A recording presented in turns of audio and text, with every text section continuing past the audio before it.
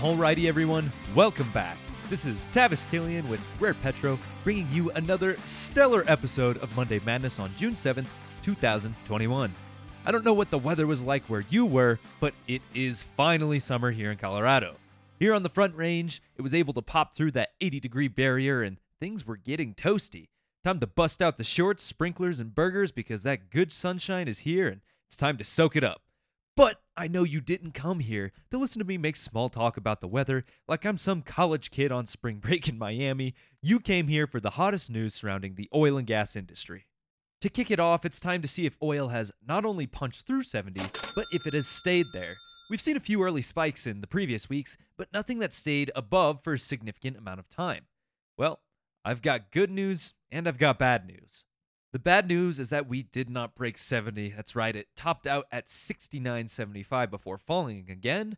But the good news is that it hasn't fallen lower than $69 at all this Monday, at least since the recording of this podcast. This is an improvement over previous weeks because we have tested $70 before, but the usual price response is a drop to the $66 to $68 range before trending back up. To me, that means if we're continuing to test 70, there's definitely enough pressure to eventually push it through that $70 point. I mean, we bounce off smaller and smaller every time it happens, so really, it is just a matter of time. I'm not saying it's going to be this week or in a month, but I am confident that we will push through soon. Still, we don't want to get too greedy as it was only May 20th that the price had dipped to $61.94. When you frame it like that, $69 doesn't sound too terrible. I think at this point, we're starting to see pressure from a fundamentals level stemming from a geopolitical reason. As more and more drilling, or really any oil and gas activity for that matter, gets banned or restricted, especially on public lands, the less we are able to replace our reserves domestically. By that, I mean companies are working through a lot of their wells as they approach the end of their lifespan given current technology and have not had the chance to operate on public lands or other locations they may have been planning to develop. Inventory reports have been mostly negative this year, but one glaring problem with this little theory is that the rig count continues to climb, which brings us nicely into the next statistic. Like I was saying, the rig count has had a pretty good year so far. Up until this point, only 2 weeks of negative change that were tied at only one rig lost, which is not too shabby if you ask me. If you look at the net change for 2021, you would see that we are up 105 rigs since the start of 2021 and up 172 rigs on the year. Still, the average change since the start of this year is about 4.75 rigs per week, which is pretty modest. Unfortunately, the most recent report revealed that another rig has fallen. Not good, but again, only one, which brings the cumulative negative total to 3 rigs for the year 2021, which is still easily displaced by a single average week. From a major basin perspective, the Haynesville added 1 to bring its total to 48, and the Ardmore-Woodford added 1 to bring its total to 2 whole rigs. If you aren't familiar with the Ardmore-Woodford, it's a small gas field in southern Oklahoma that really doesn't see a ton of action these days. Still, they doubled their drilling activity, which is significant. Otherwise, the Permian lost 1, falling to 232 rigs, and the Granite Wash of North Texas and Oklahoma lost 2, leaving them with only 1 rig. From a state perspective, New Mexico is up 2, Louisiana is down 1, and Texas is down 2. Really, no other significant changes in the other categories as it was almost no difference on the week, net, and most things do remain unchanged. Not a bad report, but definitely underwhelming considering the momentum we've been gaining throughout the year. Let's take it over to our inventories. If you didn't catch it, Rare Petro released a short written segment called Thirsty Thursday this past week that walks you through just how much of the inventories we've drunk through as a country. Make sure to have a cold one ready for this Thursday as we may be releasing that segment once more to keep you immediately up to date on all the most recent reports and why or how the inventories might have changed. If you'd like to read last week's, it is on rarepetro.com, and hey, nothing wrong with having a drink while looking over that one too.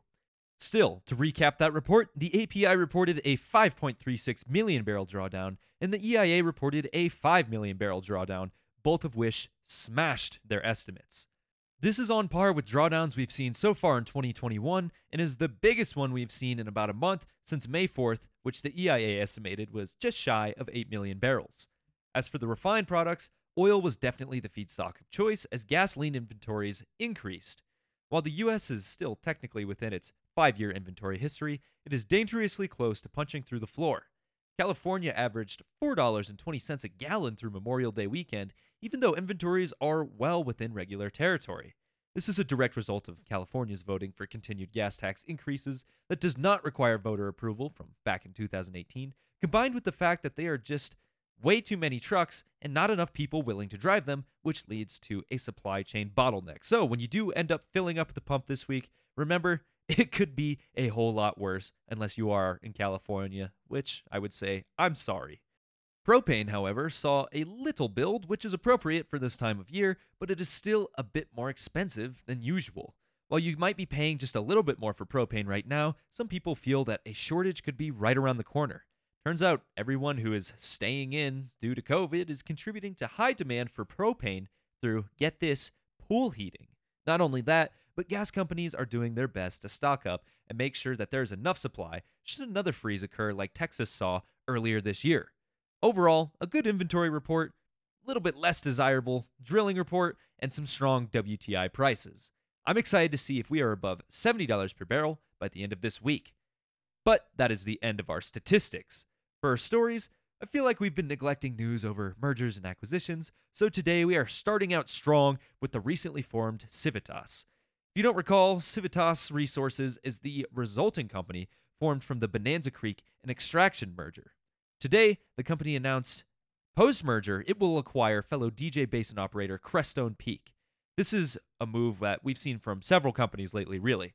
Buy out smaller companies and become the ruler of the basin. Well, minus the merger of Houston-Denver Cimarex and Bakken-based Cabot. Either way, this particular merger is of essential importance because it highlights the blitz towards ownership from the original Bonanza and Extraction partners. I'd even go as far as to say that they merged to be able to afford more acquisitions like this Crestone Peak deal that we are looking at this morning. I would not at all be surprised if they continued to acquire companies until it was just Chevron, Civitas, PDC, and Occidental ruling all of the DJ. I don't want to speculate any further than that just because it feels too far into the future to venture, but it is something to keep in the back of your mind nonetheless as you look at all of these basins. Again, this isn't specific to the DJ or even Colorado. It is merger season across the United States as prices continue to climb. Civitas will be paying for Crestone with just over $1 billion in stock. This should result in Civitas having an equity of $3.95 billion, or about $4.5 billion after debt. Civitas said that this deal will bring their production base to about 160,000 barrels per day and help them to become a carbon-neutral producer. Big things are happening in the DJ, and I am excited to watch this company grow. Next, I would like to talk gambling on Wall Street. Don't worry, we will not be discussing GME or Dogecoin, but rather the aggressive calls, well, aggressive if you perceive it that way, being put up in the commodities space. Many traders are beginning to secure $100 oil options as they believe both Brent and WTI may reach $100 per barrel as soon as the beginning, throughout, the middle, or end of 2022. Basically, 2022 is the golden year, with a lot of people betting on the end, some people earlier. The Wall Street Journal put out a graph showing the number of $100 WTI call options from 2020 to about now. It hugged the 20,000 mark for most of 2020 before ramping up and dropping from 35,000 to 18,000 in November. Then, as soon as prices started to climb into the $40 range at the end of last year, almost 50,000 contracts were secured over the course of a couple of weeks. Now, there are almost 90,000 outstanding WTI call options with a $100 barrel strike price. For those of you who may not be so well versed in options, here's what that means. A significant amount of people are bullish enough to put money down now on bets that oil will be $100 by some point in 2022. If they are wrong, they cover the contracts and lose the money. If they are correct, they would likely make insane profits from now to the end of 2022, as these goals are pretty up there and out of the money. Still, Adam Webb, the chief investment officer of Blue Creek Capital Management, said these calls are a no-brainer as the company sold many of its put options to fund the purchase of even more $100 calls, which he judges to be unsustainably cheap. Other analysts, like Natasha Kaneva of JP Morgan, say that it is all but impossible, but it would still take a lot of pre-pandemic demand to push through that price, and Iran striking a nuclear deal with the US would put even more oil into the market. As it stands, December 2022 contracts are the most popular WTI call, accounting for more than 60,000 outstanding options, responsible for 60 million barrels of crude oil. Still, others are doing their best to trade in the money, like Westbeck Capital Management. They sold their $65 Brent calls for December 2022 and are using the proceeds to buy $80 contracts. That is, they are selling those $65 calls that were going to expire in December of 2022 that they bought last year out for those $80 contracts for 2023. The timing on when they purchase the calls and the contract expiration dates are both important because that is how they're making the profit to make others pay a premium to buy a $65 call now compared to a year ago, and then rolling that money into contracts that are even further out with the higher strike price. Different strategies all around, but they all see a common finish: oil prices higher than they are today. But that's just what the execs and suits have to say. Rare Petro is more interested in what you have to say. Hey, yeah, I'm talking to you listening to this podcast. Believe it or not, I don't do this to hear the sound of my own voice. We actually do this podcast to keep you in the know and offer free value and information to the public. Still, we want to voice some of your opinions on the podcast. So here's the big question. Where do you think oil prices are headed? Are we bottomed out with nowhere else to go but up? Will the global environmental movement kill the industry and tank the price? We want to hear your input and feature it on the show.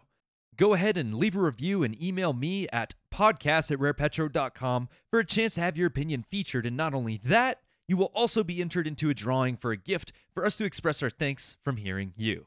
That's right, you want to earn some Rare Petro swag? Email us with your name you left the review under, or heck, I'll meet you halfway if you simply email us with your opinion, and it could be featured on the show as you sit at home listening with your favorite Rare Petro swag. Again, that's podcast@rarepetro.com to tell us where you think oil prices are headed and why to be featured on the show and maybe earn some gear. It can be an email, it can be a video, it can be a voice memo, really whatever. I'll be bringing up this new promotion every week with a new question, so don't miss out. Thanks again for your continued reviews, engagement, and support. We wouldn't be here if it wasn't for you. I'm Tavis Killian with Rare Petro, and until we see you next time, take care, everybody.